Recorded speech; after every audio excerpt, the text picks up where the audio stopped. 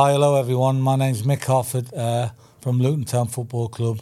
I'm here today to do a podcast with Rachel and Troy, and really looking forward to it. Welcome to Behind the Dugout podcast. I'm Rachel Downey. Join myself and Troy Townsend each week when we go behind the scenes to look at the world of football. We will chat to those involved in the beautiful game or those who simply just love football. This is the Behind the Dugout podcast, powered by Paramex Digital. Mick, Sunderland born. How did it all start for you? Where did your love of football begin? Well, it goes a long way back. I was at a school called St Cuthbert's, Catholic school for mixed children, and we had a great teacher there called Mr. McAuliffe, who would take us out every lunchtime and break time and teach us how to play football, and he was excellent. Irishman, unfortunately he's not around at the moment, he died a few years ago. And one day he said to me, because I used to go home for my lunch, he said, if you don't stay here and train with us at lunchtime, you won't get in the team. So then I started having school dinners, which I didn't really like. And Mr. McAuliffe was the start of my football career. And really, ironically, in that team was myself, Kevin Dillon and Mickey Hazard, and we were like 8, 9 years old, and you know Mickey Hazard, Mickey Hazard, he's a superstar at Tottenham, and in my opinion should have had loads and loads of England caps. And Kevin Dillon went on to have a good career for Birmingham and Newcastle. So that's where it all started, at St Cuthbert School, and my old school teacher. You always remember your PE teachers as well, didn't you? I remember mine, Mr. Barber and Mr. Bailey. He was actually our maths teacher, was he? Not, but he took it on. He took it out, yeah. But he was an amazing guy, absolutely amazing guy. And throughout the years of St Cuthbert's, they won every trophy. I mean, there was other players who've gone on to be professional footballers from St Cuthbert's as well. They weren't messing around. It's a good grounding. That's at Sunderland, yeah. So if you didn't turn down home meals, if you said, I've got to go and have school meals, I don't like it, but I've got to have it, you would not be sitting here with us today. I still had a love for football, but I did those early days and playing with your mates every day and afternoon. And I mean, it was when we were kids, you had a long lunchtime. It was an hour and a half in those days. Was it really? From 12 till 1:30, yeah. Those lunch breaks. School was easier back in the day, is what you're saying. Those lunch breaks were long, and we had loads of time. And in the winter we would play football, in the summer we would play cricket. Wow. Great skill. Amazing. And you said when you were about 14 or 15, you gave up on the idea of playing football. Like, why was that? So what happened from, playing at school, obviously being very good at it, loving it? Like, did you spend those years trying to, get spotted, what happened up until 14, 15? It's an interesting story, but I never really thought about getting spotted. I mean, I just wanted to practice and play, and used to play in the backyard and bouncing the ball against the wall. And my dad, who would be on night shift, would be out the window saying, I can't repeat the words what he used to tell me, stop that and all that now, but you carry on playing, you play with your mates in the street. Some great friends who I still keep in touch with now, who are better footballers than me, but I got fortunate. I got to the age of 15 or 16 and got to the point where I'd had a trial. I'd had a trial for Sunderland. I'd been playing for Sunderland boys and never got taken on. And really, I decided to just go and watch Sunderland instead. And I followed them all around the country between the age of 15, 16. And that was my passion, following Sunderland. That was my team. That was your first love? That was my first love and still is, yeah. And I still support the team. And you see them at Wembley? You haven't missed a Wembley game? I haven't missed a Wembley game since 1973, yeah. Wow. Yeah, so, and I was at the 73 You was at game. the 73, I'll never forget the 73. Which, strangely enough, is 50 years anniversary on the 5th of May. Wow, brilliant. Sunderland won the cup, yeah. What did 73 do for you then? Being there, watching Sunderland win. Did it give you an appetite to, Yeah, obviously it was the first time I'd ever been in London. First I got first time I ever come to London. I was 14 years old, and London, the big city, the bright lights, and I wasn't thinking about me. All I was thinking about was is Sunderland going to win the game, and that's what it's all about, and that's what it meant to us. But it does give you, like, the appetite to want to play and become become one of your heroes. You know, Yeah. my heroes were Vic Allen, Billy Hughes, Bobby Kerr, and all those. Dave Watson, who played in that team in that year. You know, and legendary names. oh, yeah. absolutely, and great times. Great. I missed a bit of football, but I would never give up those times. Do you mind? Sorry. No, go for it. So when did you finally get noticed? When was it that you realised that people were looking at you, taking your ability into account? A friend of mine called Tommy Young, and his brother, funnily enough, Kevin Young, was at St Cuthbert School, and he played for Burnley. He was one of the lads who went on to be a professional footballer. Tommy knocked on my door with the manager, Norman Alder. He said, "Mick, do you want to come and play with us for Lambton Street Boys Club?" And I went, and the manager said, "We'll give you 50p a goal." I went, "That'll do me." That'll do me. Brilliant. So we had a friendly the next day on the evening up at Easington Colliery, one of the welfare grounds and that, you know, and the pitch was perfect. And I scored 3 that night, and I think we won about 5-0. We had a really good team. There were some really good players. Yeah. And then I started playing for Lambton Street Boys for the next 2 years. Then our manager, Norman Alder, had a friend called Alan Harding, who was a left winger at Lincoln. Right. And he got in touch with Alan and said, "Look, we've got some decent players here, you need to come and have a look at them." So Alan told Graham Taylor, who was then the manager. Graham came up to watch us, and he watched us 3 or 4 times and took 4 of us down to Lincoln. Wow. Myself, Alan Eden, Keith Laybourne, who's not around anymore, and Mickey Smith. So 4 of us went on, and we got picked up from that under-18s team. What I love about you is I heard that it was for you. It was never about the money. It was just to play. You just wanted to be the best you could be. He earned £1.50 on his first appearance. I mean, come on, it's definitely not about the money. I have a philosophy about football, and I think it's obviously you want to be the best you can, but you've got to enjoy your football. You've got to go and play and enjoy it. And my philosophy was I wanted my teammates to realise that I was a good player. Yeah. So every day I would train really hard. I loved training. I liked being out in the grass. I loved being amongst the lads. I loved the day-to-day infrastructure of the players in the football club, and it's a wonderful thing to do and all that, you know. And it's everyone's dream basically, and I was there to live that dream, and I'm really respectful of it and that, you know. And I really enjoyed it, and I met some amazing people, played with some amazing players along the way. And I guess football has changed. Like if you look at, you know, the 80s, and you have said the football pitch was an intimidating place to be.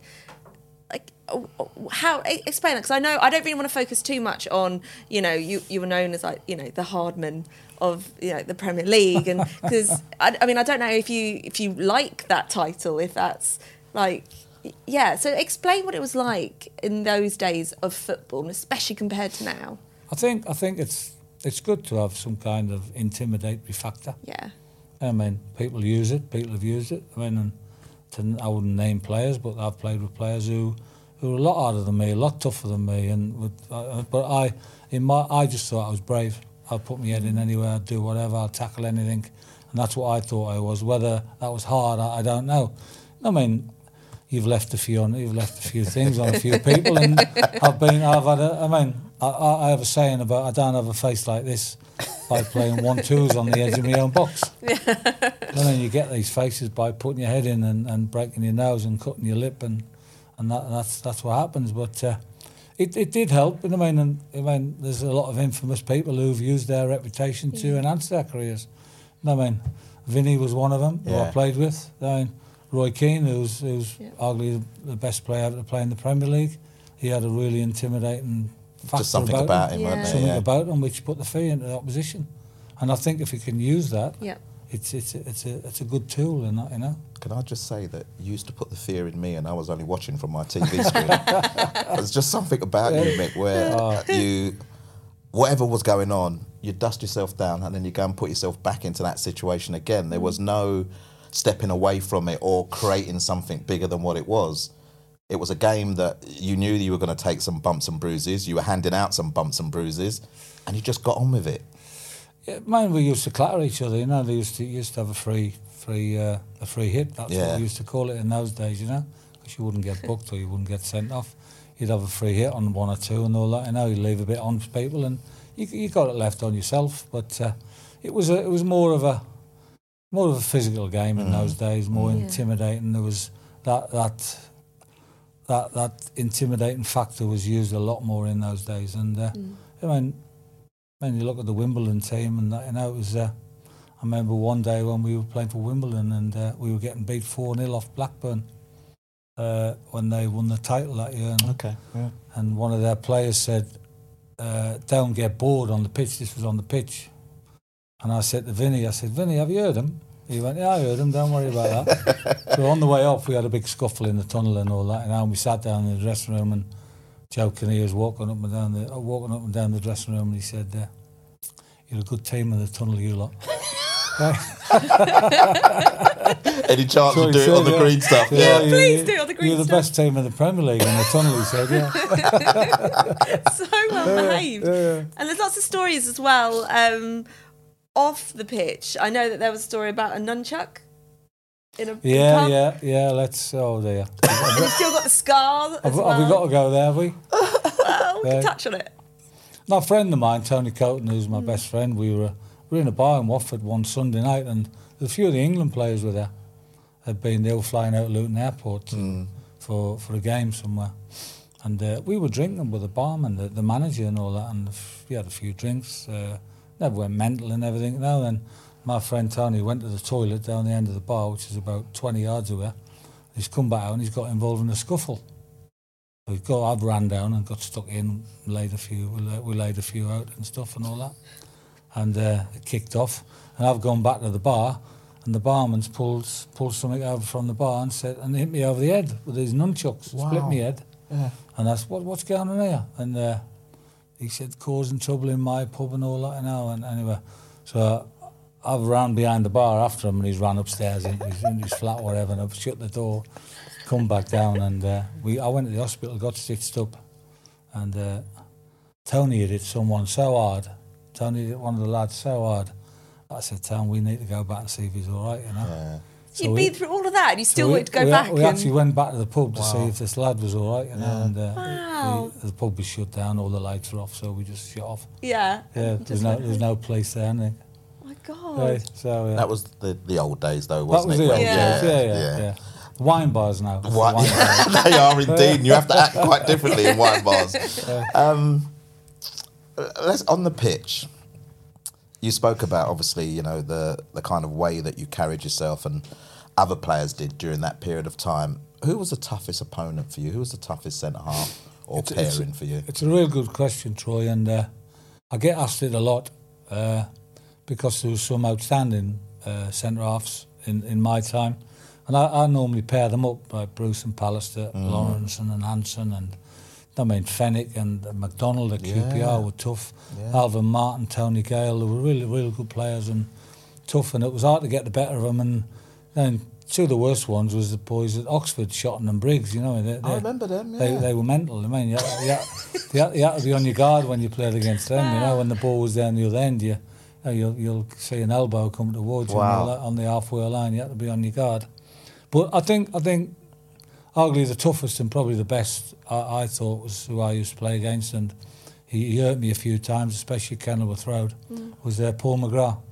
Absolutely legend of a player. Amazing. Tough man. Yeah. We all know his career and all that now, and how good he was, and absolutely brilliant footballer, but he had a bit of steel in him, and he just went about it in a quiet way and laid it on you, you know. And I saw him about excuse me, I saw him about 3 years ago in Dublin. Yeah.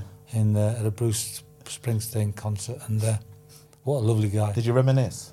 We did reminisce and all that. I do like that. Yeah. We had a lovely hour chatting away and all that. And what a lovely guy. Did you tell him as well you were the toughest centre back? Did you give him that, or he knew? Yeah, that's all. He knew. Go home with that one. Brilliant. What was it like when you joined? Do you want to declare my love? Yeah. Yeah. So my father and I, and obviously Troy. We all have soft spots for Luton Town. For me, it's how I got into football. It's sitting at Kenilworth Road, and I think we all have that romantic story of how we came across falling in love with football. And for me, it was just going with my dad, having that time with my dad, who, you know, born and bred in Luton, and just watching a game at Luton Town, and which is, you know, one of the reasons why I got so excited about having you here today. What was that like for you joining Luton Town? It's a beautiful story, that, and I mean it's such an iconic stadium. I mean, for what it is, and that, you know, and when it goes, there'll be a lot of sad people, and I'll be one of them, you know, because it's an amazing place and so many memories, absolutely so many memories. But I was at Birmingham, and I wasn't in the team at Birmingham. I was on the periphery of the team. I'd had a bad injury on my lip, and I was struggling to get back in the team. And I was playing in the under-21s, whatever it was. Yeah. And Pleaty came to the game. I don't know whether he came to watch me or whatever, but he saw me play, and he signed me for Luton. And Luton was Luton had a really good team. They had some really top players like Brian Steen, Ricky Hill. I mean, Ashley Grimes, Mal Donaghy. The place was Les Seeley, Andy Dibble. The place was full of international players and all that now, and they would play a brand of football which was exciting, but they just didn't have that core down the middle. Right, okay. And they signed Steve Foster, myself, and Peter Nicholas. Yeah. So he put a bit of a spine down there, and David Priest also. God rest his soul, he's not around anymore, as Les Seeley isn't. Yeah. And he brought a bit of steel to the team, and it made a hell of a difference. So where Luton would win 4-2 one day or get beat 3-0 or whatever, we start drawing 0-0 or Mick and wins 1-0 or winning 2-0 and keeping clean sheets. And we start to climb the table and become a really, really good team. And I fell in love with Luton. I fell in love with the club. I fell in love with the town. Yeah. I fell in love with the people. And I've got a lot of great friends in Luton, and it's if I wasn't a Sunderland fan, but I have a passion for Luton. I have a passion for the football club and the town. It's a great place to be, and my son was born in Luton at the L&D Hospital, so I have a great link with Luton, and it's a really, really good club, and at the moment we're doing really well. I adopted the club because of the kit. Yeah. So I loved the orange kit with the stripe down the side. Just something about it. I said, I don't see anyone else wearing kits like that. No, that's one of my favourites, but I never got to wear that kit. Oh, why? That was before my time. And I hope I am old then. Yeah, I'll have thanks, a word Mick. with Gary, and I'll make we'll sure. We'll try and get that back. We need to get it back. I've got the orange scarf when I still go. I always go Boxing Day with my dad. Oh, brilliant. And I wear the orange scarf that he must have given me, I don't know, when I was very, very little. And I guess my older brother must have had it before me. But yeah, I still wear the orange scarf. You must have been at the Luton game last week, were you? Luton-Watford last week? No, but I want my dad's still like, I could be anywhere. And he's like, have you seen the Luton score? And I'm like, yes I have. But I definitely want to go like down and watch another game very, very soon. It's another one where we have to put it on our bucket list. We go together and we'll meet up with Mick and we'll go and watch a game. I'm more than happy to look after you. There we go then. What a great invite. But last week was special when we beat Watford. It's got to be, isn't it? And we played really well, and the crowd was up for it, and the atmosphere there was like the good old days when you went with your father. Yeah. It was brilliant time, and it was a great day, You get those goosebumps every time you go in, and it's hard to kind of pinpoint one particular game, but for you, is there a game that stands out more than the other? Or an easier question would be, is there a season that sticks out to you playing at Luton Town? Well, the season of '88 was really, really good. What happened at the end of near the end of that season? What happened there? Well, we went to Wembley. We got to Wembley a few times that year, believe it or not. We had a great season. We got to the FA Cup semi-final, and we lost at White Hart Lane to Wimbledon. Yes. We got to the Simod Cup final at Wembley, and we lost to Reading 4-1. And I'll never forget our manager Ray Harford was in the dressing room at Spurs, White Hart Lane, and he said, lads, we'd lost to Reading, we lost the FA Cup semi-final, and we're in the final against Arsenal.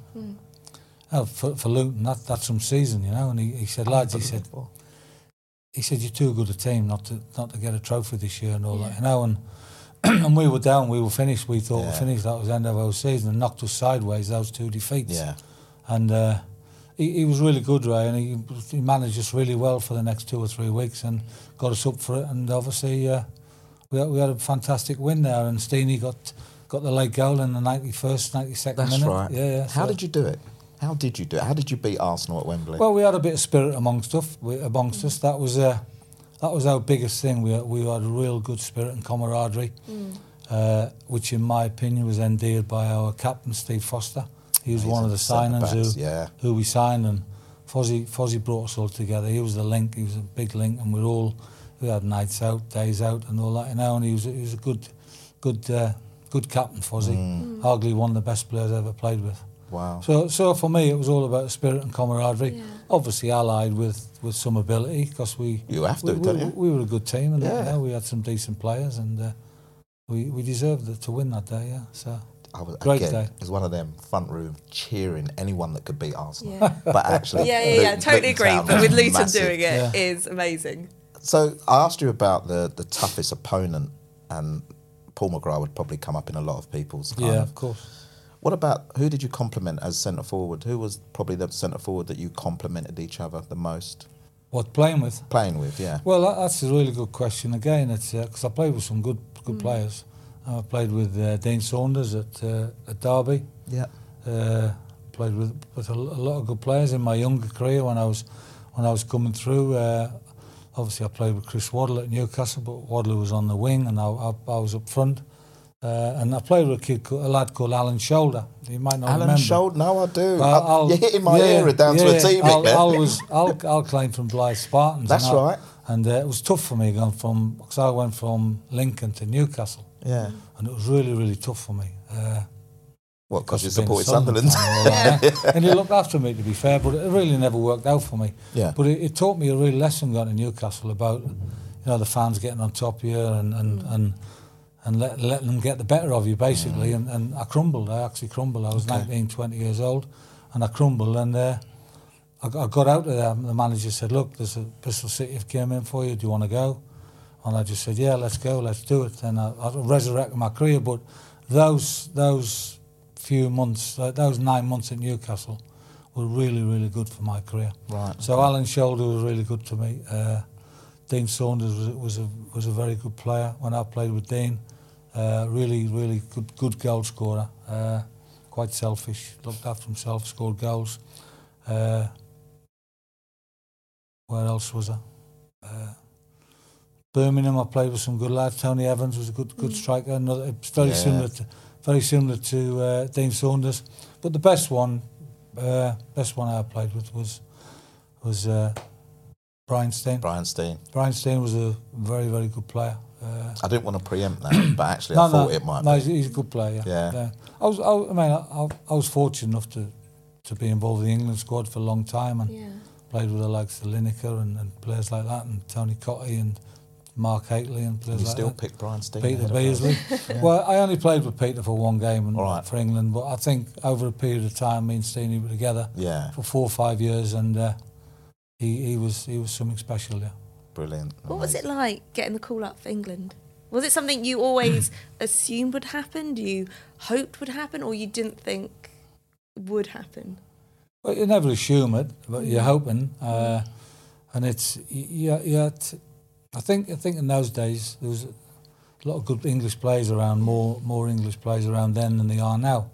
So I think it was harder to break into the England team now, where you have 5 or 6 good games now, and you'll get a cap. Where in those days it was 2 or 3 years of hard work and 2 or 3 good seasons, then you might get a sniff, And I got called up quite late. I was 27, 28 when I got called up. I'd had a real good season. It was 88, 89. A real good season, and I'll never forget walking into the hotel, and the boys, I got there quite late for some reason, and the boys were having their dinner. It was an evening time. And I walked in there, and you got Brian Robson and Glenn Hoddle and Paul Gascoigne and Chris Waddle, and you say to yourself, "What am I doing here?" and all that. What's all this about? Why am I here? You can't be involved with these. These are the best players in England. And it was really weird. And the super guys, and they just make you so welcome and all that, and you make you feel comfortable, and you go train the next day, and it's just like training with your teammates. Yeah. Stories and all that, and it's good. Don't take this question the wrong way. So what were you doing there then? What was I doing there? I'm trying to be positive as well, by the way. Yeah. Well, trying to make an impression, really. Trying to make an impression. And like I said to you earlier, I just wanted to show those players that I was a good player. And was I worthy of being there? Yeah. And that's because all kinds of things goes through your mind when you're in with the elite players. Yeah. But you'd scored goals, yeah? That was I the thing. scored goals, You scored goals. You were an elite player. Yeah. Do you see yourself as that? You're listening to the Behind the Dugout podcast, powered by Paramex Digital. When you look back and you look at your career, and people remind you of what you've done and all that, but I think most footballers are quite humble and all that, and they don't want to talk about it really, and let other people talk about it. Yeah. No, amazing. Do you look back there and think, oh, wow, I've done this? Well, again, it's in your blood, isn't it? Football has always just been something you're passionate about. There's been lots of failures. I mean, I was at a few clubs where it doesn't work out. How do you pick yourself up? Obviously, Newcastle was one of them, and I was a bit devastated. I went to Bristol City. I said this will never work out. Never happen to me again, and it didn't. I just had a bit of belief in myself from then. So I was only young. Yeah. Sorry, what was the question again? How do you pick yourself up? So if you're struggling, you're in a team that you know is not working. How do you find that confidence to carry on? Well, I think you have to have belief in yourself, and I think for me, you have to work hard, you have to train hard, you have to do the right things, you have to sacrifice, you have to live properly, and you have to make sacrifices. And I think that's what I did to get to where I got. Tough road, as everyone knows, footballers know. But it's very, very rewarding, and so many memories, so many good memories. Yeah. I suppose football was your everything, yeah? From my background, where I came from, a working class background, I think myself and all my friends and all the people in the North East, that was your way out, basically. That was your way out. I was a plumber for 3 years, and I was a good plumber. I can't imagine you bad at doing anything. I didn't want any work done. There's my card, yeah. Brilliant, I like that. How difficult was it when retirement was knocking? No, it was easy for me. Retirement, really easy. Because I played till I was 38 and a half, which was a good age in the and a half, league. let's not forget the the half. half. Never forget the half. Yeah. I was touching 39, so I was really, really pleased with my career. And I mean, I as I said to you earlier, I loved going into training. We were at Wimbledon when I retired. Me, Vinny, and Gary Blissett and a couple of lads we used to car share on the way in and stuff and all that. And we knew all the shortcuts round to the A3. Yeah. And we had great times, absolutely great times. And I'd got to the point where I loved training, absolutely loved going into training, loved being around, as I said, in the environment. And I started getting a few aches and pains and couldn't get out of bed in the morning. And I strained my Achilles. The last game before I ever played against, I think we were playing, who did we play? We played Aston Villa. No, sorry, we played West Ham. That was played West Ham, and I did my Achilles. Never said anything, and I carried on playing. My last game was against Aston Villa. You did your Achilles and never told anyone? Yeah, I just wanted to play. And it was. And I just saw the physio, and he said, "Look, you're going to have an operation." And I said, "Nah, just call it a day." Really? Yeah, I said, "Leave it to call it a day." Yeah. So you bowed out on your terms, though, yeah? Yeah, well, on it, I said, "What do you think?" He said, "Well, you're going to be 9 months of that." So I said, "What's the point?" Yeah. I'm 38, going on 39. And fair play to Joe Kinnear, who I got the utmost respect for. I had a chat with Joe, and he said, "Mick, there's a job there for you. Do the under-23s, under-21s at Wimbledon." And I've got Joe, a hell of a lot to thank for Joe. Brilliant. And he set me on my way, really, in football, really. Yeah, amazing. And what was that like, all of a sudden, being a caretaker, managing? Did you get the same buzz from doing that as you did from football? Obviously, it's going to be very different because you're not playing, but did you enjoy it? Not really, because there's not really. There's a little bit of pressure. And Real answer. You still think you're a player, and it takes. Yeah. I mean, I was with the lads who I've been playing with. I mean, because in those days you play on the Saturday. Those who never played on the Saturday play on the Tuesday. Okay. And it's not like that nowadays. And so you'd have a team, an experienced team, on the Tuesday and all that. And I'm going, oh, these are my mates and all that. What do I say to them and all that? I've got to tell him off. Or tell him he's rubbish or he's having a bad game and all that. You know? But you get used to it. And players know. Like there was a bit of respect for each other in terms of that. And then it was difficult. That stepping over that line is a difficult task because you still have that playing mentality. Yeah. That's all you. So did you know you wanted to do that, or was that because Joe had said, "Look, there's a job here for you. If you want it, you can go transition into there"? Did I want to do it? I wasn't really passionate about coaching. I wasn't really desperate to become a coach or a manager. I was fascinated by it. Yeah. I was really fascinated by it because when you have managed, and I weren't manager for a long time, but I know what they go through. I know what the tortures. I'll never forget one day when we played Man City at home, and Joe did all the tactics and all that, got the team out and blah blah blah, and he must have went home that night, lay in bed, and he must have been tossing and turning all night, and he come in the next day and he ripped the thing off. He said forget all that. I mean, he never said that. Yeah. He began with an F and all that. He said, forget all that. He said, this is what we're going to do. And he said, right. He said, Kenny Cunningham. Yeah. He said, you're going to mark their best player, King Cladsley. And we're going, what's going on here? What's going on? Kenny, you mark him. You shuffle around there. We'll do this, and we're going to play 10v10. Wow. Okay. That's what he said. Yeah. And it was unbelievable. So he must have been thinking all that. And I'm saying to myself, well, he must have been. Up all night. And it took a bit of bollocks to do it and all that. Now to change your plan at 1:30 in the afternoon. Big old bollocks. And he's going, right, there you go. And we won 3-0. Wow. Oh, wow. Yeah. God. King Cladsley never had a kick. Yeah. And Kenny Cunningham was the best player on the pitch. Just goes to show, best laid plans. Yeah. And then because of that, you just go, do you know what? Nah. Yeah, I'm going to go with this. And I thought, this management's quite interesting. Yeah, I think I could do this somehow. Yeah. And then, how did you're now, chief recruitment officer at Luton Town.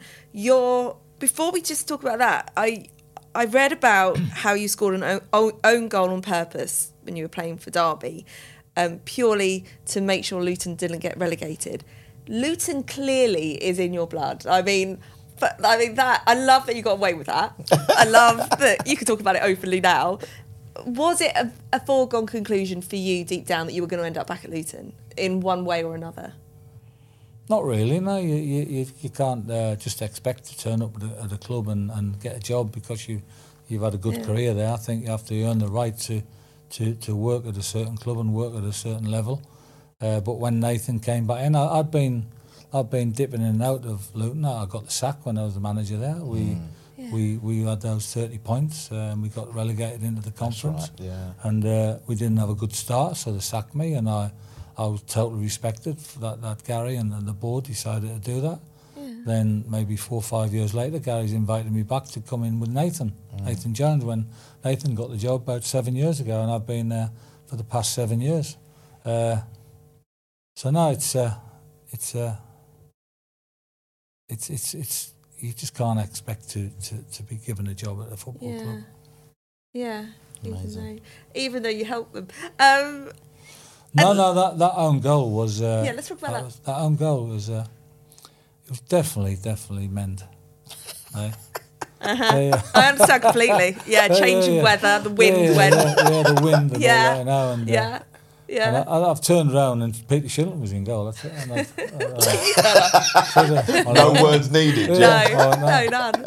I said, "Oh, that's good news." we didn't need a result, Derby, but it's flicked off the top of my head and gone over Shilton's head. And does that go down for your Luton record? That one does that go? I actually didn't know that. I swear to God, until I got in the dressing room and afterwards I didn't know the ramifications of it. I didn't have a clue. So it was brilliant because I think Man City got relegated that year. Right, okay. Yeah. So even saying that sentence, looking at football now, is crazy. Man City being relegated. Yeah. Unbelievable, brilliant. Should we move on to the topic? Yeah, so in 20... 2020, you were diagnosed with prostate cancer. Yes, yeah. What, leading up to that diagnosis, were you aware of the symptoms? Let's talk about the symptoms as well for people that are listening that might not be aware of it. Was I aware of the symptoms? I was aware something was going on. PSA was quite high. It was only around about 5 or 6. So I went into UCLH, where I have my treatment at the moment, and they said, there's something there, but you haven't got prostate cancer. Come back, we'll monitor you. And about 9 months later, another PSA test, and my PSA had gone up to 28, 29. So they got me straight in, did the biopsy, and did all the procedures then. But before that, was there any symptoms? Yeah, the symptoms are you get the toilet and you sit down.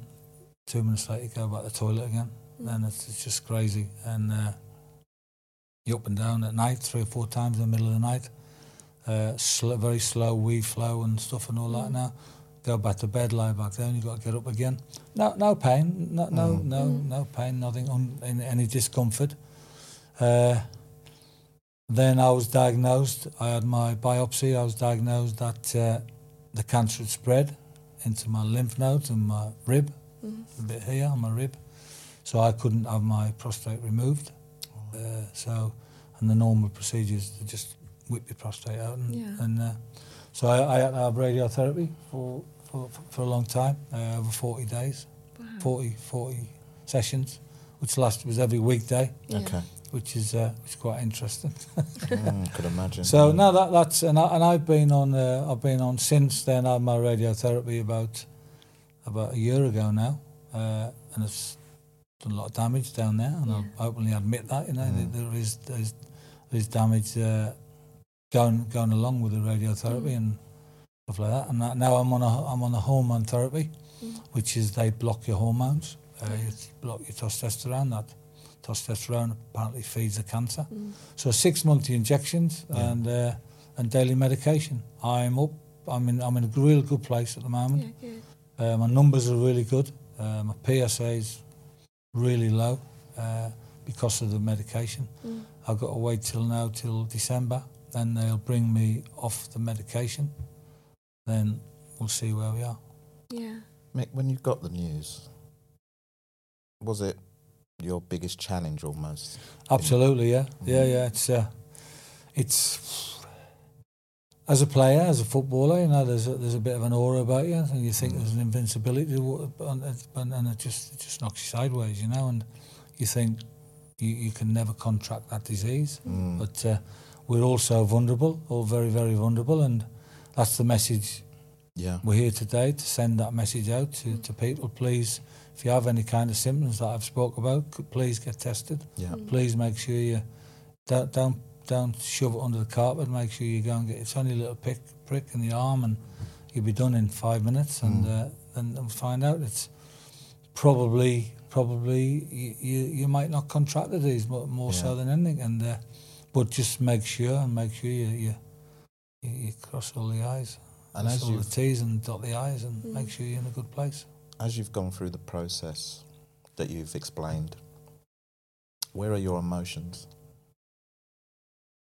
Well, it's a good question again, because you always my emotions are, and it's a really tough one, because you always fear something's going to happen. You always fear the worst, and I think we all think like that.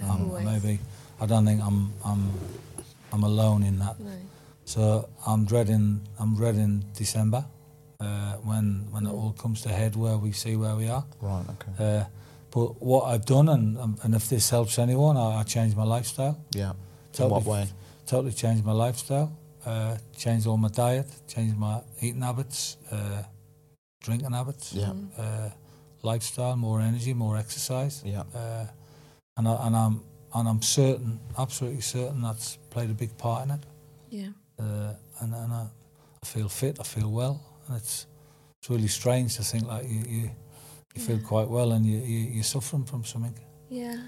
I know we talked about this earlier. My dad was diagnosed with prostate cancer probably about, I'll say about 7 years ago, and it's the same thing. Like, and he would say, he would get up all throughout the night. And for that generation of man, he did have it for a while before going to the doctors. And, you know, and as soon as he was diagnosed, and you hear that word cancer, and we grow up, you hear cancer, and it's like it's the thing you're most scared of. And, but then, you know, and touch wood, he's fine now. There's been, you know, he's had, you know, other things, but not linked to the prostate. And, you know, he did do an overall of like his health of this and that. And, you know, it's kind of, to say it's something you live with, but you get the numbers down. Yeah. And, you know, you live your life as healthy as you possibly can, and you do, but it's getting it early enough. And it's a thing, I think, not to kind of generalise, I think men on the whole don't necessarily go to the doctor straight away, don't kind of get a symptom and think, quickly, go get it checked out. It's something, and you put your hand, but I think I think the same, like, again, like, you know, my other half might have something for ages, and I'm like, but you go now. And it's like, you shouldn't, you know, because of my dad, and and, you know, why is that, do you think, that sometimes, is it a fear factor that we, like, men maybe don't want to go to the doctors in fear of what they'll say, or you feel like, no, I'm fine, I'm fit, I'm healthy? It's definitely a fear factor. I mean, you women are much braver than us men.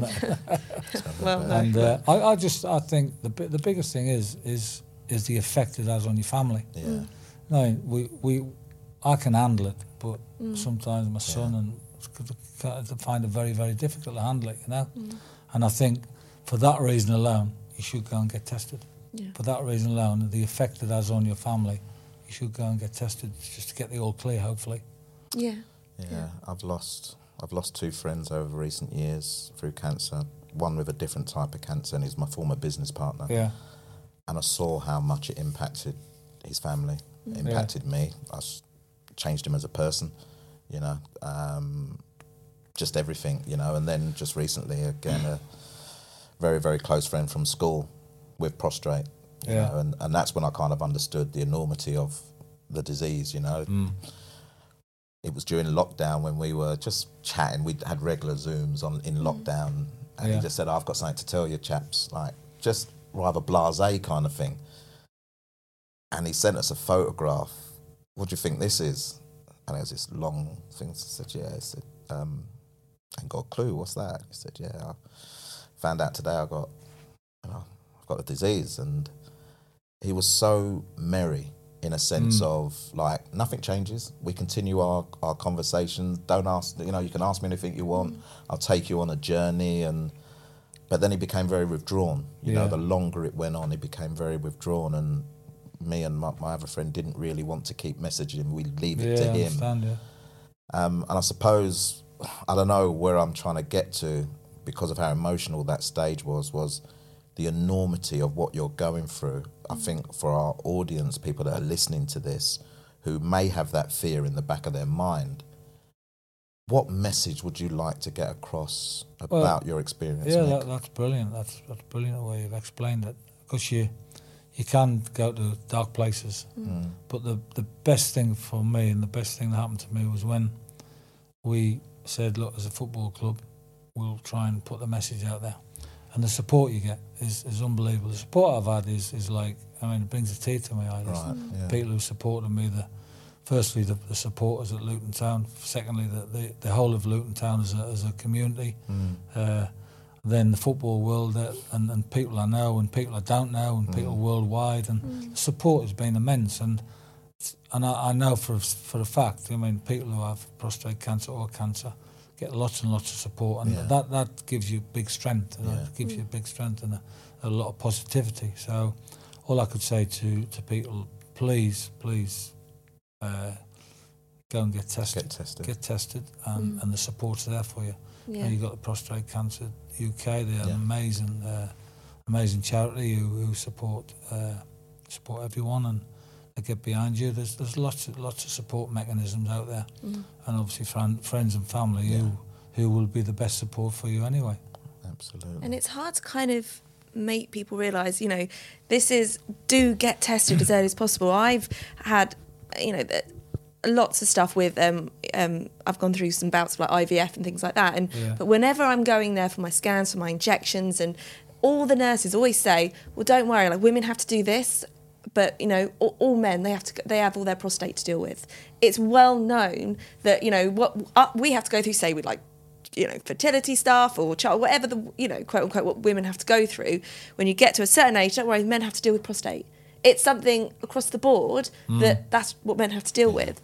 And I think the more that becomes maybe common amongst men, that you reach 40 or 45 or 50, okay, better go and get my tests, better go just, you know, get things checked out.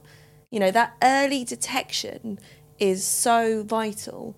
What about Prostate FC? It's a community of football fans, players and coaches. What is that? It's a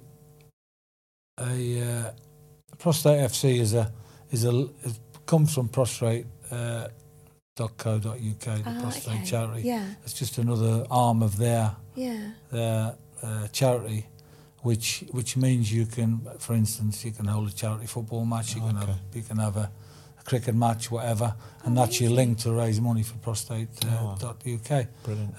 It's a brilliant idea, absolutely brilliant idea, and there's been a lot of support for it. Gary Haynes, who's my link to prostate, he's really pushing that. So it's just another form of raising money for the charity. Yeah. And the more we can talk about it, and you mentioned your fans there, that Luton Town fans, when you're not at a game, they chant your name. Yeah, That's amazing. I was amazing. Yeah, I was at a game and just after my treatment, and I went to Forest away when Forest won the championship, and I knew they sang my name, but I didn't. But when I sat next to Gary and the board and that, you know, and all of a sudden, on about 65 minutes from over on the right, I started singing my name, and I broke down. Really? To be fair, it was so emotional, and that, you know, just to hear them singing your name and just the support, just to know they're thinking of me and all that, and these tough times.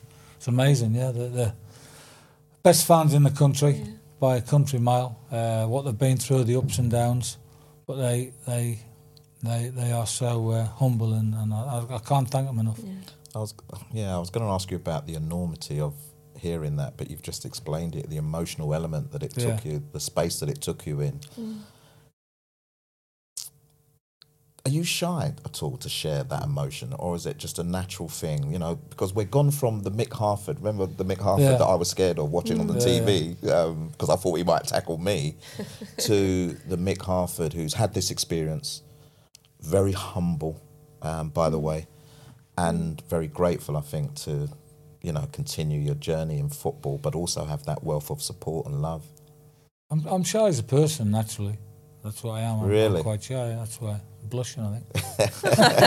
It's those lights, Mick. I've got to blame it on the lights. But I'm shy as a person, but it's just that you think, why me? What the thing am I in for? Why? Yeah, why me? Why me? What have I done to deserve this and all that? That's what my dad used to say. Yeah, it's crazy. It's crazy. Yeah.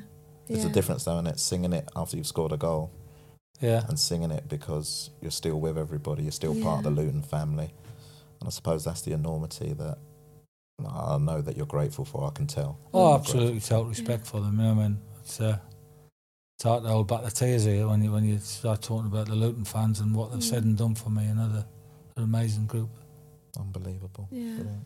Well, look, Mick, thank you so much for talking to us. It's been brilliant, hasn't it? It really, really has. It's been really, really good. Well, I'm pleased. Yeah, it's my pleasure, and I really enjoyed it. Thank you. I want the people to know the pressure that you feel, because you have gone really, really red. And he is bright red. It's that light there. You've gone from being really laid back and casual to, right, okay, I think I need a drop of water. Mick, honestly, the journey, the story, you know when you know someone, like you know someone because of how you've seen them on your TV screen, but then, you know, you sit in a room, you hear their personal stories, and the last part of your journey, the journey that you're undertaking at the moment, will inspire many, by the way, will inspire so many.